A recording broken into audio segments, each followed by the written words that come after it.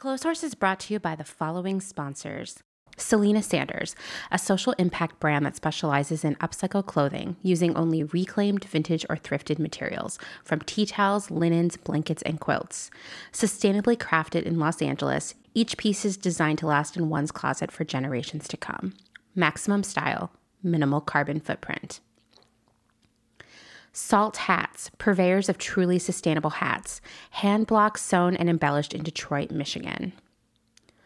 Picnic Wear, a slow fashion brand made by hand in New York City from vintage and dead stock textiles. Picnic Wear strives for minimal waste but maximum authenticity. Future vintage over future garbage. And Shift Clothing out of beautiful Astoria, Oregon, with a focus on natural fibers, simple, hardworking designs, and putting fat people first. Discover more at shiftwheeler.com.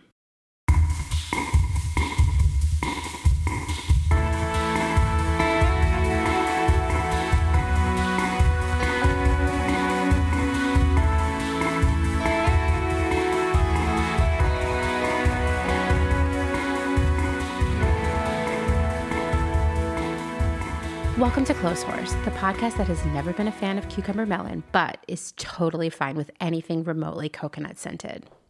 I'm your host, Amanda. So, I'm literally recording this the day after the election. I wasn't sure if I would be in the mood to release it, and, if I'd want to mention anything about the election. There's so much going on in my head, and has been going on in my head all week. But let's be honest here. Yes, this is a podcast about fashion, but it's also about the environment. It's also about workers' rights. It's also about wealth disparity. This fashion podcast is also a political podcast. As I record this, I have no idea what's going to happen, and the anxiety is killing me. That's an understatement. All I want to do is go buy a cake mix, make the cake, eat the whole cake, feel sorry for myself. But so many of you reached out yesterday saying that you couldn't wait for today's mini-sode.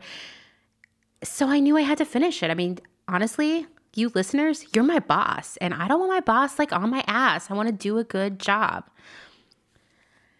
And you know what else? We all need to think about something else while we patiently, very patiently, wait for the votes to be counted. If you already follow my personal account on Instagram, which is crystal_visions, if you want to check it out, the name comes from Stevie Nicks' solo greatest hits album. Check that out too. Anyway, if you already follow my personal account, then what I'm about to say isn't going to be completely new to you. No matter what happens with the election, our work is not done. I cannot say that enough. There is so much to untangle, and no U.S. president can fix that. We all have to do the work because there's a problem in our society as a whole. We have to reduce our consumption, break up with fast fashion, buy less plastic, and actually recycle properly. Oh, you know what else we should do? Stop littering. We need to all unpack our privilege and protect and support those with less privilege. It's our job to care about other people, which brings me to the next thing we all need to do. We need to wear a mask and we need to stay home. We need to look up the definitions of compassion and empathy and let it shape our decisions and our actions. And of course, we need to not give our money to assholes. That's just the beginning of my to-do list. I would love to hear what is on your list. You can DM me on Instagram, send an email to @clotheshorsepodcast.com, or call the Clotheshorse hotline, which is 717-925-7417. Okay, now it's time to thank our new Patreon supporters.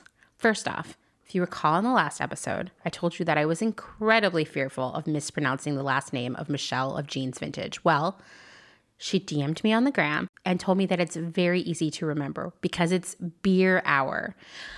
I can only assume that Michelle Beer Hour is always a popular happy hour date because that last name guarantees a good time. So thank you so much, Michelle, for supporting Clotheshorse. Next, I'm totally going to blow this. I think it's Caitlin Gagnier or Gagnier. That sounds pretty fancy to me. Or it could be Caitlin. I'm totally blowing this one. So please message me if I totally messed up your name because I will give you another shout out. This is very serious to me because while my last name is McCarty with no H, I'm frequently called McCarthy, even by people who have known me for a long time. And it sucks. So getting your name right is very important to me. Anyway, Caitlin, thank you so much for your support. It's great to have you as a listener and a patron. If you, yes, you, want to support me and Clotheshorse, please consider becoming a patron at patreon.com/clothehorsepodcast.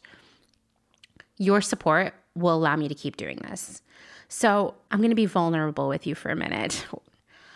This week, I was finally rejected for a job that, to be fair, I wasn't super stoked on, but I'm also not super stoked on worrying every day about my future, so I pursued it through multiple just like excruciating interviews.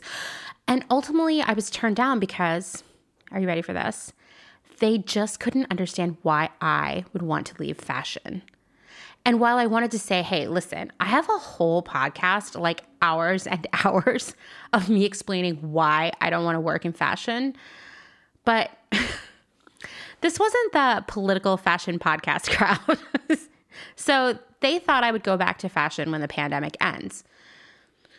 I mean, honestly, even if I wanted to go back to fashion after this, or at least the fashion world as it exists right now, I couldn't because, as I mentioned, I've got hours and hours and hours and hours of me raging against the machine out there for anyone to listen to. So effectively, my career as a buyer is over. And that's sad and it's scary. But I want Clotheshorse to be my career.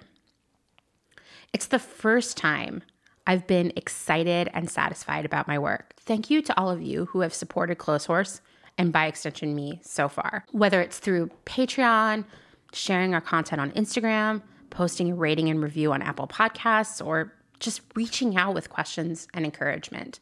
That's what keeps me going. Okay, should we get into today's minisode? Because I know you're excited about it. In 9th grade, my mom separated from her 4th husband. Yes, I said 4th. That's not what this story is about. But rather than taking my brother and I with her, because our fathers were her 2nd and 1st husbands, respectively, she left us with our stepfather and moved about 30 miles away to another town. To say it was terrible would be an understatement. I mean, my 14-year-old brain was just in flames. Our stepfather was a fine, nice guy, but he was struggling with my mom's departure, so it was up to me to step up, to do the grocery shopping, cook the meals, pack the lunches, do the laundry. I was even balancing the checkbook. If you need a lesson on balancing your checkbook, which is such an old-timey idea, holler at me. I'll show you how. On weekends here and there, my brother and I would have to go visit my mom and her new weird boyfriend. And it was so miserable. We were not allowed to talk about our feelings, and we had to pretend everything was fine. My mom's new boyfriend, who was super weird, insisted that my brother and I sleep on a bed with a plastic mattress cover in case one of us wet the bed. Because he literally knew nothing about children. So he didn't even know that 10 and 14-year-olds don't usually wet the bed in most situations, right? It was terrible. And I get a weird, flashbacky, cringy chills feeling when I think about the sound of rolling over in a bed with a plastic mattress. I guess it's like a phobia for me now. The highlight of any of these miserable trips, which it was not, to be fair, too hard to be a highlight of these terrible trips, was going to the Park City Mall, which, by the way, is about a 20-minute drive from my new house.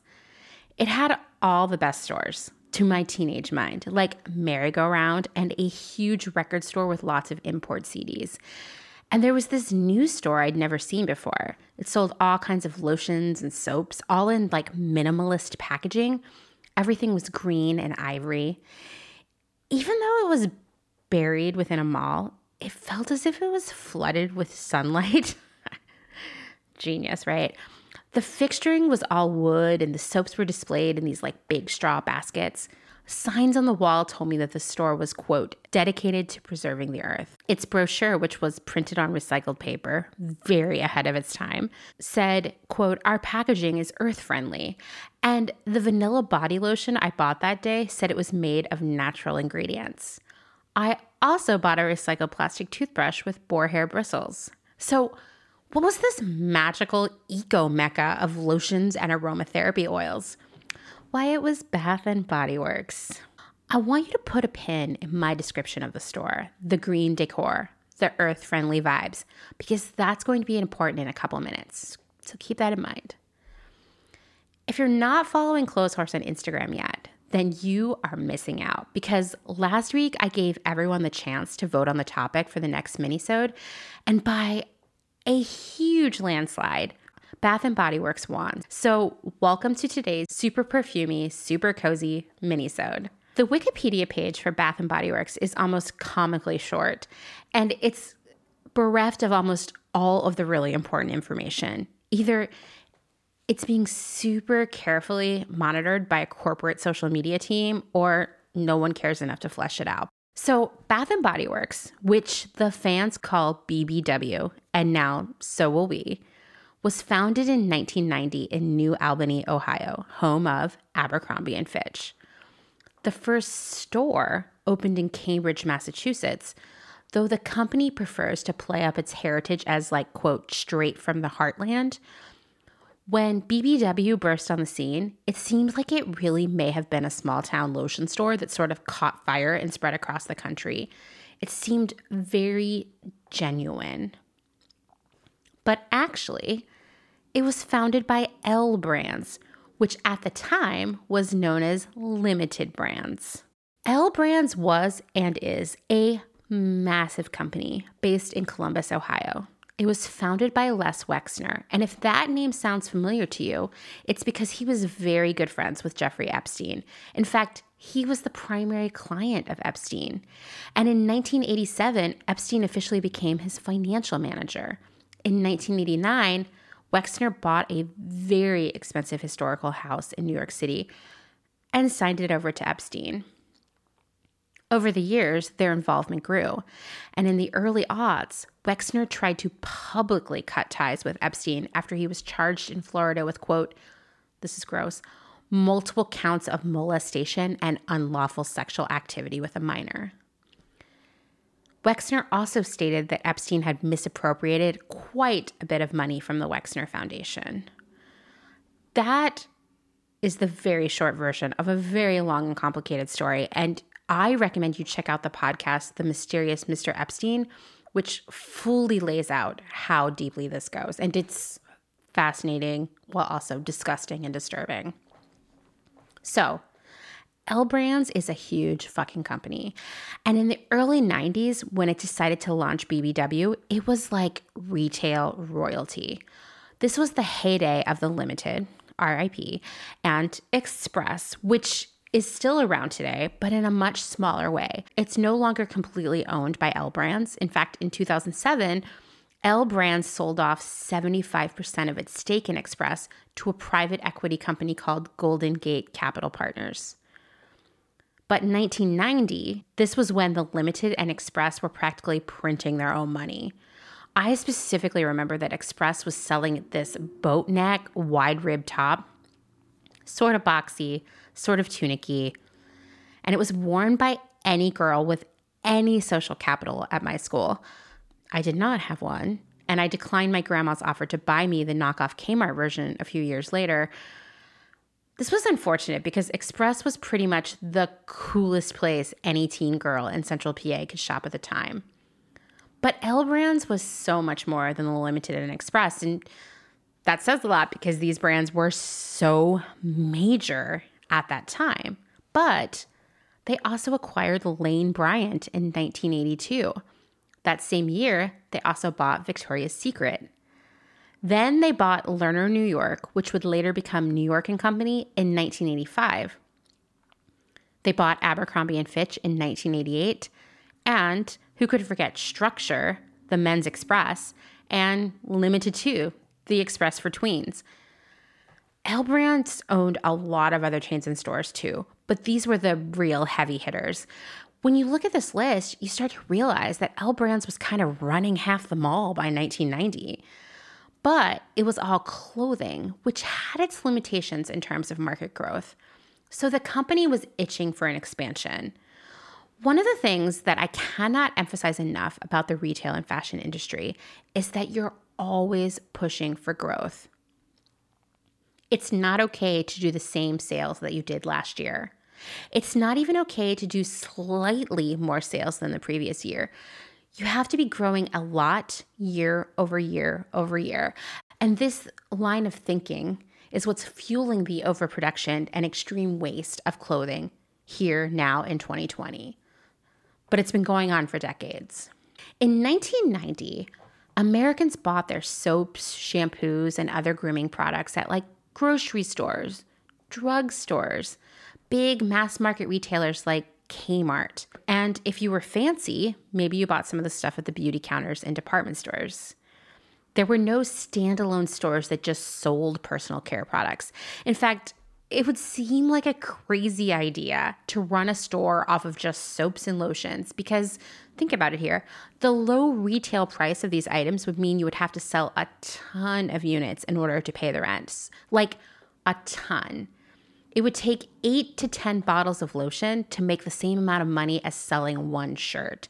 So it just didn't seem like a very promising model. It definitely felt risky because you'd have to have a lot of customers coming into the store all the time and buying many units of items. So leaving with a bag of like 5, 10 items every time. Keep that in mind as we stroll along this Bath & Body Works road.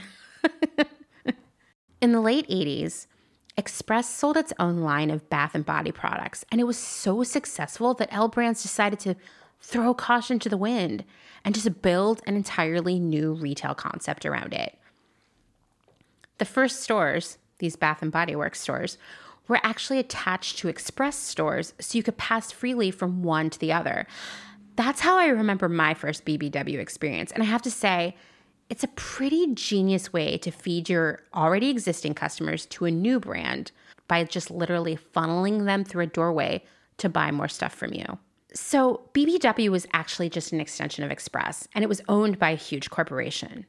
Well, that's not a very good story, right? For customers, like where's the emotional connection, right? People love a story. So L Brands came up with another idea. Why not create a fake founder named Kate? So Kate was completely fictional. She wasn't even inspired by an actual person, just completely made up. But she was supposed to embody everything that the brand stood for. While most customers had never heard of her, she was a key component of customer service training. Employees were expected to see their store as Kate's house and treat customers as if they were honored guests at this house. And by the way, there isn't much info about this totally fake person on the internet anywhere, but I found the most details on a Tumblr called From the Heartland, Vintage Bath & Body Works, which is a stroll down memory lane for anyone who's ever gone through a BBW period, and that's most of you, I'm sure. It's curated by a former BBW employee, and here's her version of Kate's backstory as it was told to her by her manager. Kate grew up on a farm in the Midwest and loved to make her own beauty products using the natural ingredients she found around the farm. She went to college and majored in biology so she could learn more about the beneficial properties of these natural ingredients. When she graduated, she decided to open her own store to sell her homemade natural beauty products. Thus, Bath & Body Works was born. I'm sorry, I'm laughing. This is so silly, right? Also, I think if you went to college to create your own line of natural beauty products, you might study chemistry instead. I'm just putting that out there. This super fictional but so important Kate was even mentioned in the company's 1997 annual report by Les Wexner. Their brand has a conscience they call Kate, the fictional company founder. Everyone in the business knows her values and what's important to her. They talk in terms of a product's, quote, essential Kate-ness. Would Kate do it? No? Okay, don't. It's that easy. And this is me, Amanda, speaking again. I gotta hand it to the team. Looking at business decisions through that lens is super smart, and it's definitely ahead of its time. This idea of emotional marketing, that brands could be your friend, really became popular in the late 90s. Brands later shifted to this idea of the aspirational customer and what she would want to buy and see, but I like the idea of using a founder's ethos as a guiding light, even if it's a totally made-up person. Okay, remember earlier when I told you to put a pin in that green, earth-friendly vibe of the original Bath & Body Works? Well, now we're going to talk about that. But first, we need to talk about Anita Roddick and The Body Shop. Anita Roddick was a businesswoman, a humanitarian, and an environmental activist. And she was also the founder of The Body Shop. She opened the first body shop in 1976 in Brighton, in the UK, with the goal of earning an income for herself and her two daughters while her husband was away in South America. She wanted to provide quality skincare products in refillable containers and sample sizes, all marketed with truth rather than hype. I mean, this is everything. Can we talk about what a groundbreaking concept this was and still kind of is? And it was 1976. She opened a second store within 6 months, and by 1991, she had 700 stores across the UK. She pioneered the idea of fair trade between countries and shifting away from animal testing for cosmetics. While Bath & Body Works was operating under the ethics and taste of a fictional person, The Body Shop was all Anita Roddick's vision, with the marching orders, quote, profits with principles, which I love, of course. In fact, Roddick is considered the pioneer of conscious consumerism. The driving directive behind the brand was about not just making customers look good, but make them feel good about their purchases. Now, was there some greenwashing at play here? I mean, I'm sure. After all, how much recycling was actually happening? How safe and natural were the ingredients? And where were the Body Shop's products being made? Were the workers paid a living wage? All of these questions are left unanswered, right? Under today's microscope, the Body Shop might not hold up, but for that time, this was a wildly groundbreaking brand. Like, wildly. Side note, just want to say, as a college student, I was obsessed with the Body Shop's Morello Cherry Lip Balm, and I want that to come back so badly. Anyway, back to Anita Roddick. Her book, Body and Soul, was published in 1991, and it began with, this is an amazing quote, "I hate the beauty business. It lies, it cheats, it exploits women." I mean, bra fucking oh. Like, yes. This was 1991. This was almost 30 years ago. This is the rallying cry that some of us are starting to adopt now. I mean, what a groundbreaker. The Body Shop, besides being very focused on environmental impact, also had a green and ivory decor. The packaging was minimal, and the products promised all natural ingredients. So Roddick already had all these Body Shop stores in the UK, so she was ready to begin to expand the Body Shop into the United States when she caught wind of Bath & Body Works. Not only had BBW copied the entire model and aesthetic of the Body Shop, they had even copied its signature leaf logo. She filed suit against L Brands almost immediately, and guess what? L Brands settled almost immediately. Now, I've looked and looked and looked, but I cannot find an actual dollar amount of this settlement, and L Brands never publicly commented on the case. Furthermore, this whole story is 100% missing from the BBW Wikipedia page, but I was able to find some information via the New York Times archives. The most important part of the lawsuit was that BBW basically had to change its entire branding. The stores could no longer be green, the primary message could no longer be eco-focused, and the labels had to change ASAP. So BBW switched to the rustic farm vibes concept that still lingers somewhat today. The logo became a sunburst, which is iconic now. Stores were made to look like country marketplaces with red gingham and wooden barrels and products that reflected this country theme. And even the sales associates wore gingham aprons. I mean, it was all about the country. This branding direction became known as the Heartland era, and it lasted until about 2002. Okay, so there's no proof that L Brands had been to a body shop and decided to steal the concept. But then again, it was just too similar for anything else to have happened. And the fact that they had settled so fast, I mean, it does seem a little suspicious, right? Furthermore, if you've been listening for a while, then you know by now that this whole industry is about stealing ideas. So it only makes sense to assume that that's exactly what happened there. Also, I would be remiss if I did not tell you that there has always been whispers that Roddick herself stole the concept of the body shop, including the name, from a store in California. And while there's no proof of that, in 1987, Roddick did offer $3.5 million to the owners of the original body shop, Peggy Short and Jane Saunders. And basically that $3.5 million would buy the exclusive rights to the business's name. So just the name. They accepted it, and in 1992, they changed their business's name to Body Time. Buying the name, to me, is not an indication of stealing the idea.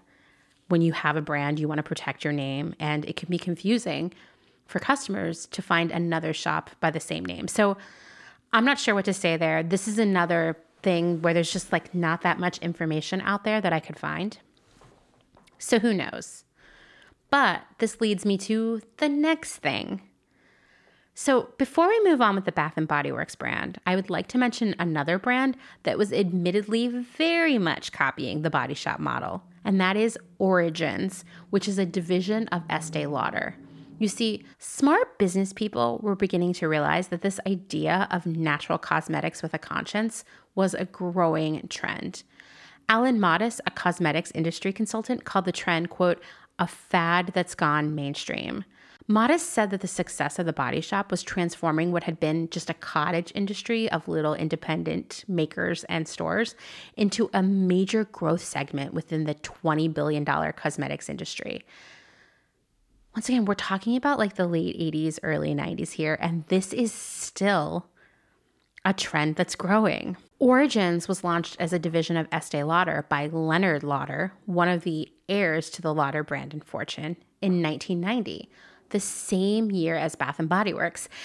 And Lauder would admit that yes, the concept and give back component of Origins was definitely heavily, quote, inspired by the Body Shop.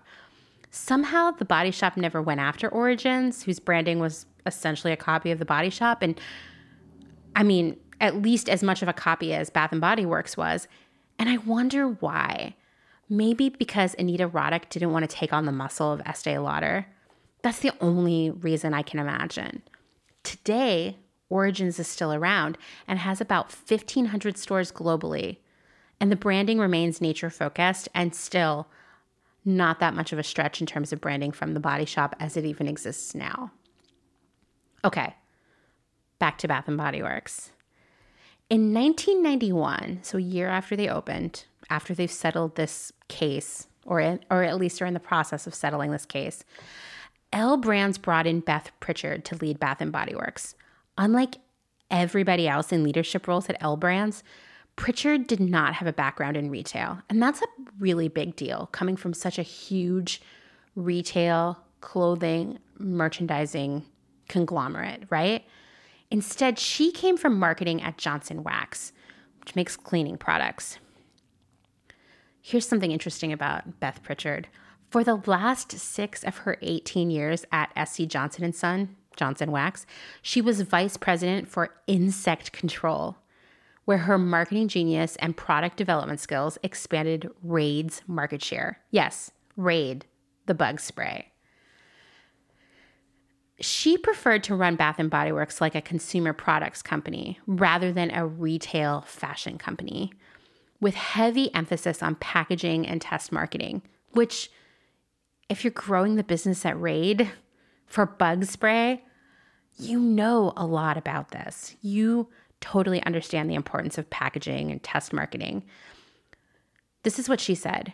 We're a brand that happens to have stores that distribute our product. Basically, she's saying, hey, listen, we have stores. We're not a store company. We're a product company. And she herself boasted about testing every product herself. She even worked in the stores. She got her teenage daughter and her friends in on trying the new stuff. And she was serious about product and understanding the customer's relationship with it. 30% of Bath & Body Works products each month were brand new stuff. Basically, and this is what she had to say about that. Because you don't desperately need our products, we must entertain you. It's a Disney mentality. This level of constant newness was unheard of across the retail industry at that point. Because remember, this was pre-fast fashion. But yes, to a certain extent, she was sort of pioneering this concept of fast fashion and constant newness. At the same time, Pritchard also recognized that customers were beginning to build attachments to certain fragrances like cucumber melon, so those had to stick around. It was a two-prong approach that we see today in retail a lot more commonly. Most sales for a brand coming from these evergreen, eternal bestsellers that maybe they just update the color here and there, with a smaller portion of sales coming from the new products that keep customers engaged. And new product launches, while not necessarily driving that much sales volume, allow buyers to test new ideas and trends and kind of find what the new evergreen styles are going to be. When Pritchard took over Bath & Body Works in 1991, it had just 95 stores with sales of $20 million. $20 million is a lot of money, but small. Wait till you see how big it's going to get. By 1996, she had expanded the chain to 750 stores at sales that were about $750 million per year. Her goal was to make Bath & Body Works, quote, the McDonald's of toiletries. And not surprising to me, Bath & Body Works was the most profitable aspect of L Brands as a whole. In 1996, BBW was only 9% of total L Brands sales because, remember, they were selling a much less expensive product than, say, Express. So they were 9% of the total sales, but they were 29% of total L brand profits because there is so much margin in cosmetics and personal care products. In most cases, the packaging is significantly more expensive than the product inside. That's a whole other episode. And by the way, if you're listening and you or a friend work in the beauty industry and are willing to be interviewed for the show, please reach out. This is an episode I have been dying to do. Bath & Body Works revolutionized the way we washed and cared for ourselves in the 90s. They made the shower poof or puff and shower gel a mainstay in all parts of the United States. They introduced us to the concept of a body lotion versus a hand lotion versus a post-shower spray, and you would need all three. Before that, everyone was just using bar soap and a washcloth. At my house, it was always Ivory soap or maybe Dove if my mom's skin was feeling dry. But by 1995, it was all about the shower gel, and we each had our own shower puff, which, can we just talk about shower puffs for a second? Shower puffs are plastic. And even if they happen to be made of recycled plastic, they're still going to be chilling in the landfill for centuries. And they're actually breeding grounds for nasty bacteria that grow and multiply in just one night. Basically, your dead skin cells get trapped in the netting.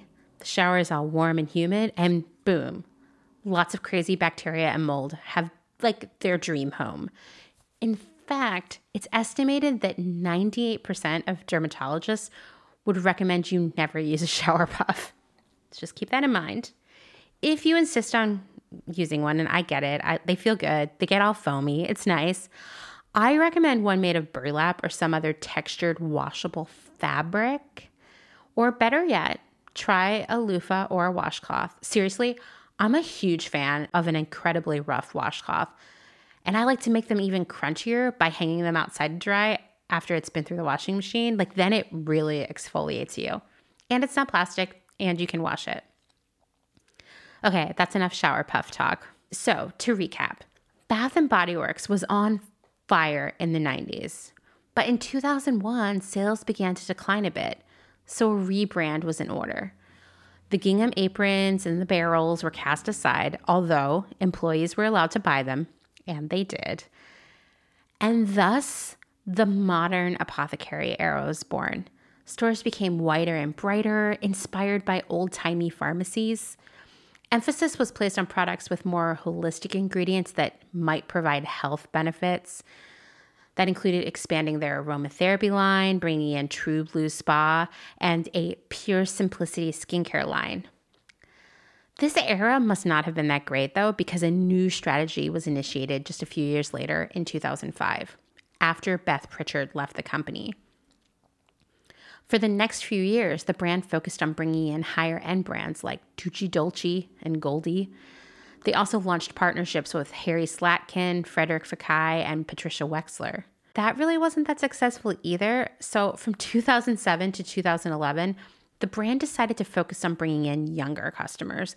And I will say this might have been smart because it seems like those customers stuck around. So the focus turned to fun, splashy fragrances and packaging, more color, more trendiness, definitely designed to give Victoria's Secret's wildly successful line of body sprays and glittery lotions a run for its money. Because at that point, and I'm sure you all have personal experience with this, Victoria's Secret beauty and body lines were killing it, like all caps killing it, with teens and young women. But the shift into younger, trendier fragrances and products at Bath & Body Works was alienating the longtime Bath & Body Works customer that had been shopping there since the 90s. So it was a weird time. It's like they'd pushed too hard in one direction. In 2011, the brand gradually began to return, at least slightly, to its heartland roots, which was clearly the golden era of Bath & Body Works. At least in 2011, you would look back and think of that as the golden era. But perhaps the golden era, spoiler, was just beginning. Blue gingham crept back into the stores and into packaging. The White Barn candle line from the late 90s was reintroduced and even rolled out into its own stores. And the Fresh Picked collection seemed right in line with the 90s products. So a few weeks ago, Kim, who co-hosts the department with me, sent me an article about Bath & Body Works mega fans, and I was shocked because I assumed that BBW was probably struggling like the rest of the retail industry. But in fact, it's the crown jewel of the L Brands portfolio, and it's wildly more successful than Victoria's Secret, which used to be the darling of L Brands. And actually, Victoria's Secret is struggling really, really hard right now. Bath & Body Works recently celebrated becoming a $5 billion brand, meaning $5 billion in sales in a year, all while delivering 40 consecutive quarters, that's 10 years, of positive sales since 2009. So what does that mean? It means that every year since 2009, BBW has made more money than the previous year. And that's like the holy grail of retail, because most other brands could never achieve 10 years of continuous growth. It's the goal that they promise shareholders and investors, but it rarely happens. And this is especially surprising when you consider that Bath & Body Works has been around almost 30 years, making it what we would call a, quote, mature business. You would have expected it to have plateaued a long time ago. There are nearly 2,000 locations worldwide, 1,700 of which are in North America. And Bath & Body Works beats out Sephora in terms of sales volume, and they're second only to Ulta, which, by the way, carries Body Shop products. I don't know, I just had to put that in there. So how is Bath & Body Works just continuously killing it? Well, first off, they don't do advertising. Have you ever noticed that? No ads anywhere to be found. Instead, they focus on their existing customers, getting them back into the store as much as possible. They use their database of customers in a variety of ways, from sending specialized emails based on shopping history to mailing out actual coupons and circulars. And there's constantly some sort of buy more, save more promo going on, basically getting the customer to buy more units of what's available. Their prices are just affordable enough, but not too cheap to devalue the product. And you can't find their line anywhere but at their stores or on their website. And that's super important. They own everything they sell, and you have to see them to get it. Do you want to hear a crazy fact? In 2017, Bath & Body Works sold enough 3-wick candles to stretch from Miami to Vancouver, BC, if laid side by side. The Bath & Body Works fans are loyal. And the company achieves a balance of just enough product to keep people coming back to try new things while also keeping around those proven bestsellers. And it's kind of genius, actually, because they also create this feeling of scarcity. Like, things will come and go. So if you find a fragrance that you like, you better stock up, especially on the seasonal scents. It's a call to action to customers to not hesitate about buying and to buy multiples. This model is also used by Kylie Jenner's makeup line and, Supreme. It's basically like buy now so you don't regret it later. Bath & Body Works also changes their packaging regularly, so this creates another element of collectability and increased perceived value.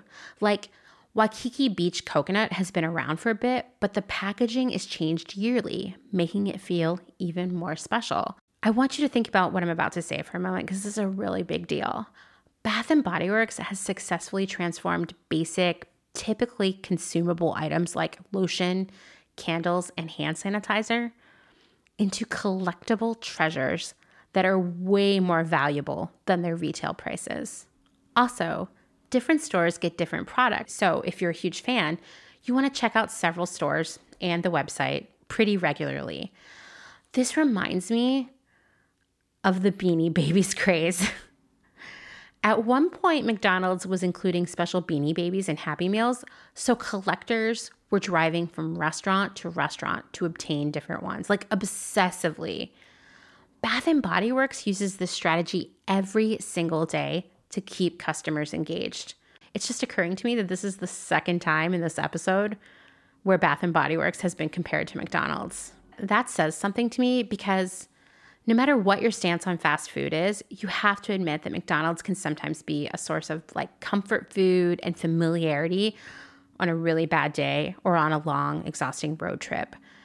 Bath & Body Works brings that same level of comfort and familiarity to so many of its fans, while also keeping fans super excited by all this new packaging and new products. With almost 30 years in business, they have a steady stream of loyal customers who have certain BBW fragrances baked into their memories. People who remember wearing Sweet Pea to their prom, or sharing Cucumber Melon with their best friends after gym class, or that raspberry body spray that we all used in junior high. I was a huge fan of their sort of minty stress relief line, and I almost thought about driving out to the nearest location to buy something from that line to get myself in the mood for this episode. I didn't, but I'm still thinking about it. These fragrances, which are just as iconic as CK1 and Clinique Happy, they create an emotional response for the fans, just like any other department store perfume of that era. So they have to have them around for those times when a little nostalgia is the best medicine. One of the words that Bath & Body Works fans throw out the most when they talk about their feelings toward the brand is comfort. We're reaching a point where generations of women have been living their lives surrounded by the most iconic Bath & Body Works fragrances. Their familiarity is comfortable, which I get now more than ever with things being super dark and difficult. And I connect to this fragrance as memories idea. If you're a longtime listener or you know me IRL, then you know that my boyfriend died a few months before our daughter was born. He always wore this black coconut oil from the health food store. I mean, hey, listen, we were both kind of crunchy and I still am.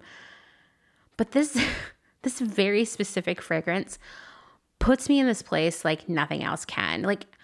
I still wear that same brand of black coconut oil when I'm having a tough time or my anxiety is really high, which means I've been blazing through it during the pandemic.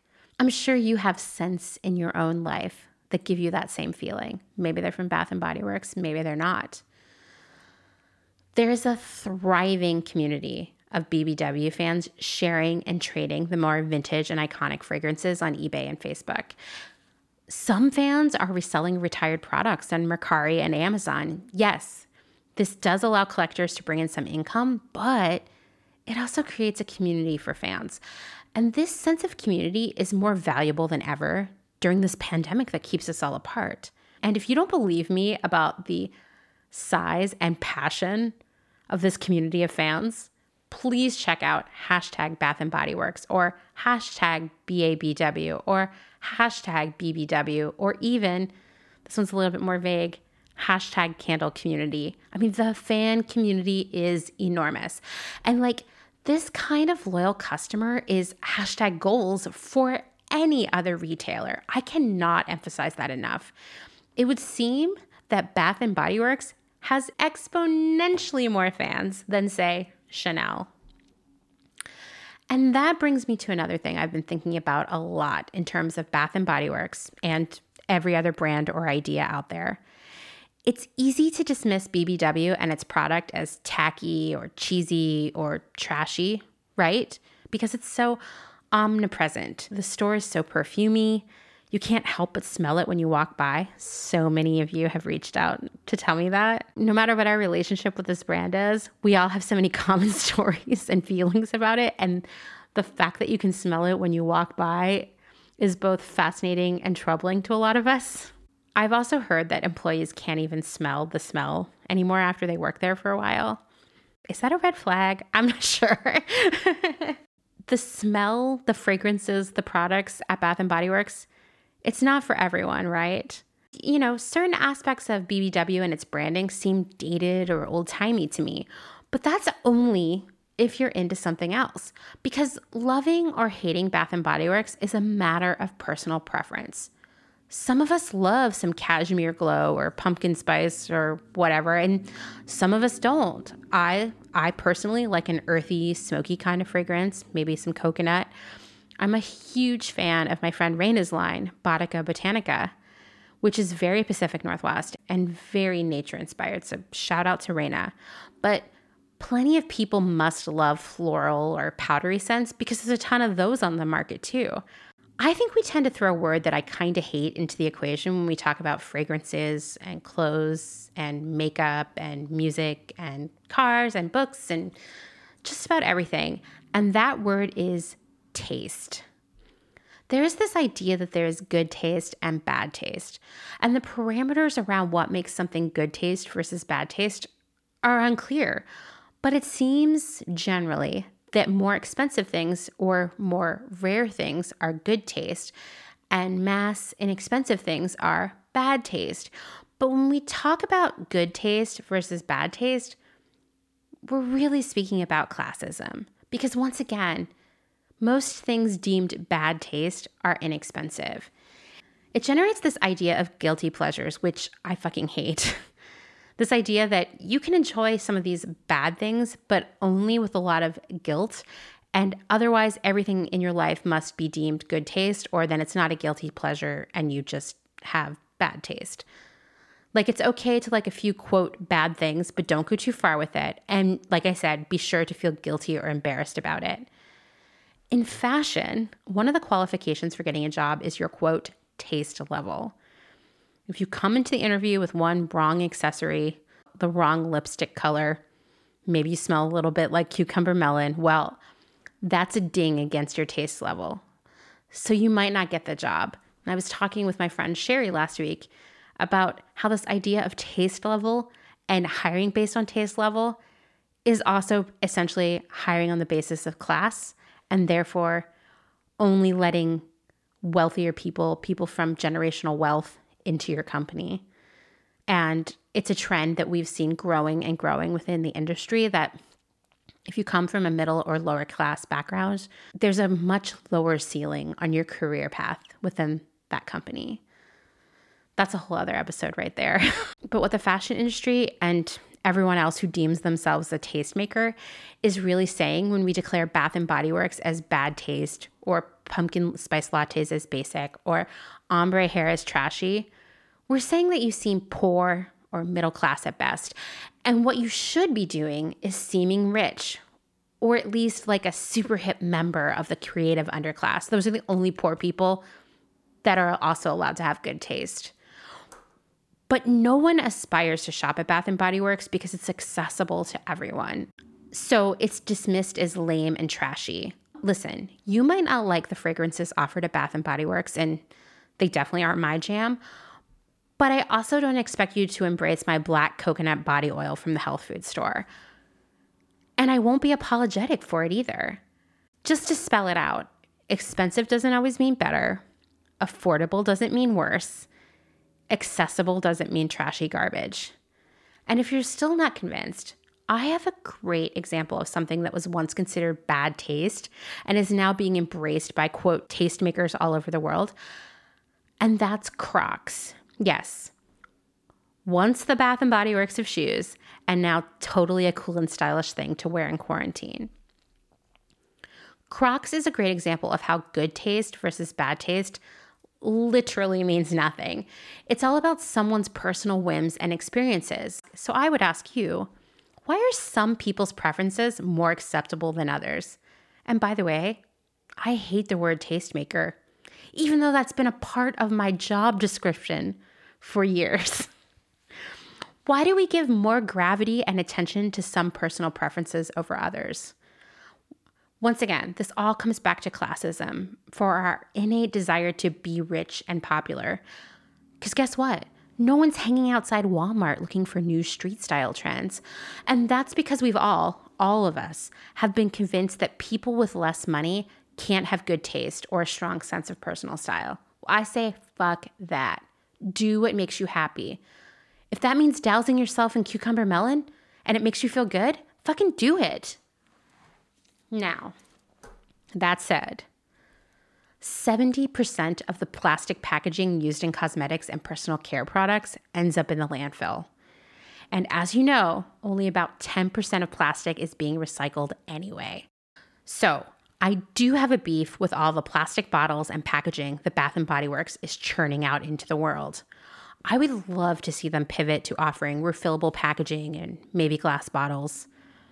Because you know what? Their customer would go for it. Because that's how connected to the brand they are. If Bath & Body Works told them, hey, we're all switching to reusable packaging, things are coming in glass bottles, the customer would be stoked. And it would normalize the idea of reducing your consumption. Come on, Bath & Body Works, get on it. Next. Now is the time to stop using shower gel and return to bar soap. It's so much less wasteful from a packaging viewpoint, and I just had to say that there. Let's leave behind the era of shower gel and shower puffs and switch to a bar of soap and a really nice textured washcloth. Like a crunchy one. I'm telling you guys, you haven't lived until you've washed with a crunchy washcloth. And lastly, Bath & Body Works products contain a lot of chemicals that are not good for us, including phthalates, which is a key component in fragrances, mineral oil, which is made from petroleum products, and parabens, which disrupt hormonal function and have been linked to breast and ovarian cancer. Now that's a reason not to shop BBW or push them to change their ingredients. If you're a fan, use your dollar power here and get the other fans involved too. Make it better. Because I get it. You like it, right? Make it better. However, Etsy is also filled with all kinds of makers that are minimizing packaging and skipping bad ingredients. And some of the super smart Etsy sellers are following this Bath & Body Works strategy of fun, food, and seasonal inspired scents. It's not all hemp and herbs. There's something out there for you. You need a gingerbread soap? They've got it. Pumpkin? It's out there. Overall, as a longtime fashion and retail professional, I have to say that I am in awe of what Bath & Body Works has created. This kind of emotional connection and long-time relationship with a customer, every fashion brand dreams of this. But fashion is fickle. What's in today is out tomorrow, and that includes brands and retailers. If you miss a trend, no one's coming back to your store for a while. And as I mentioned earlier, this fast fashion strategy of constantly launching more and more new product is supposed to keep you coming back multiple times a week. Sometimes it works, sometimes it doesn't. But it continues to drive Bath & Body Works customers from store to store to store, week after week. And while fast fashion loses its value almost immediately, Bath and Body Works actually gains value in time. Once again, that's crazy because we tend to think of shower gel and candles as disposable, consumable items. No matter what your feelings about winter candy apple or cashmere glow may be, you have to admit that Bath & Body Works is a pioneer and master in the area of building a long-term, loyal relationship with its customers. And if you're listening and you're starting your own brand or you work in marketing, I would suggest you think a lot about how you can adapt the ways of Bath & Body Works into your own business model. Maybe not that crazy overconsumption part, because I read an article about a BBW fan who bought 55 candles in one day. That's not good. Please don't encourage that. But maybe think about how you can build that kind of relationship with your customers in a more sustainable way. The path is there, I promise you. And I would say that Lush is already doing it. Although I know people will go in there and buy 20 bath bombs too. So no one needs that. There's got to be a middle ground there. So I bet you're wondering what's happening at Bath & Body Works in the era of COVID, in a time that is just obliterating a lot of the biggest brands and retailers, including its own sister brands, Victoria's Secret, Abercrombie & Fitch. Well, in Q1, hand sanitizer and soap sales grew to 25% of the business. I totally had forgotten that Bath & Body Works sells hand sanitizer, and in a major way. So there was a need there to fill. And they already had some on hand. In the second quarter, soap and hand sanitizer are an even bigger part of the business as they've been able to bring in more and more inventory. They were kind of playing catch up for a while. Also, candles are selling like hotcakes because everyone's home all the time. The hashtag self-care movement is also bringing in a lot of Bath & Body Works fans. We're all here for the self-care, no matter what our particular brand of preferred self-care seems to be. And all of these factors, along with the long-time regular customers, has made Bath & Body Works the darling salvation of L brands, keeping it going.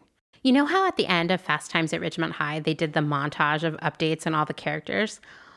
Well, I want to do that with all the peripheral characters I mentioned in this episode. So, Lane Bryant was sold off to Charming Shops in 1999, and its new sister brands are Fashion Bug and Catherine's.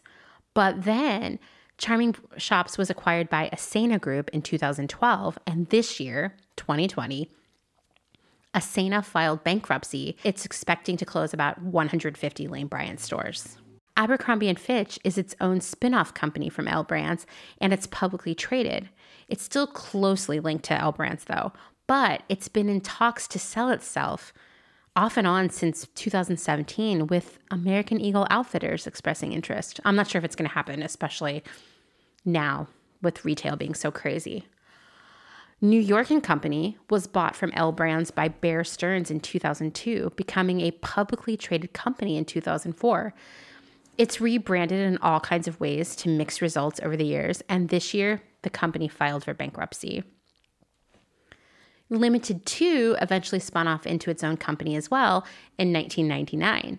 In 2006, it was rebranded as Justice. There's so much drama involved in the Limited Too story that it could be its own minisode, so I'm kind of keeping that in mind for the future because it's pretty crazy. Structure converted to Express Men's, and the name was licensed off for use in Sears.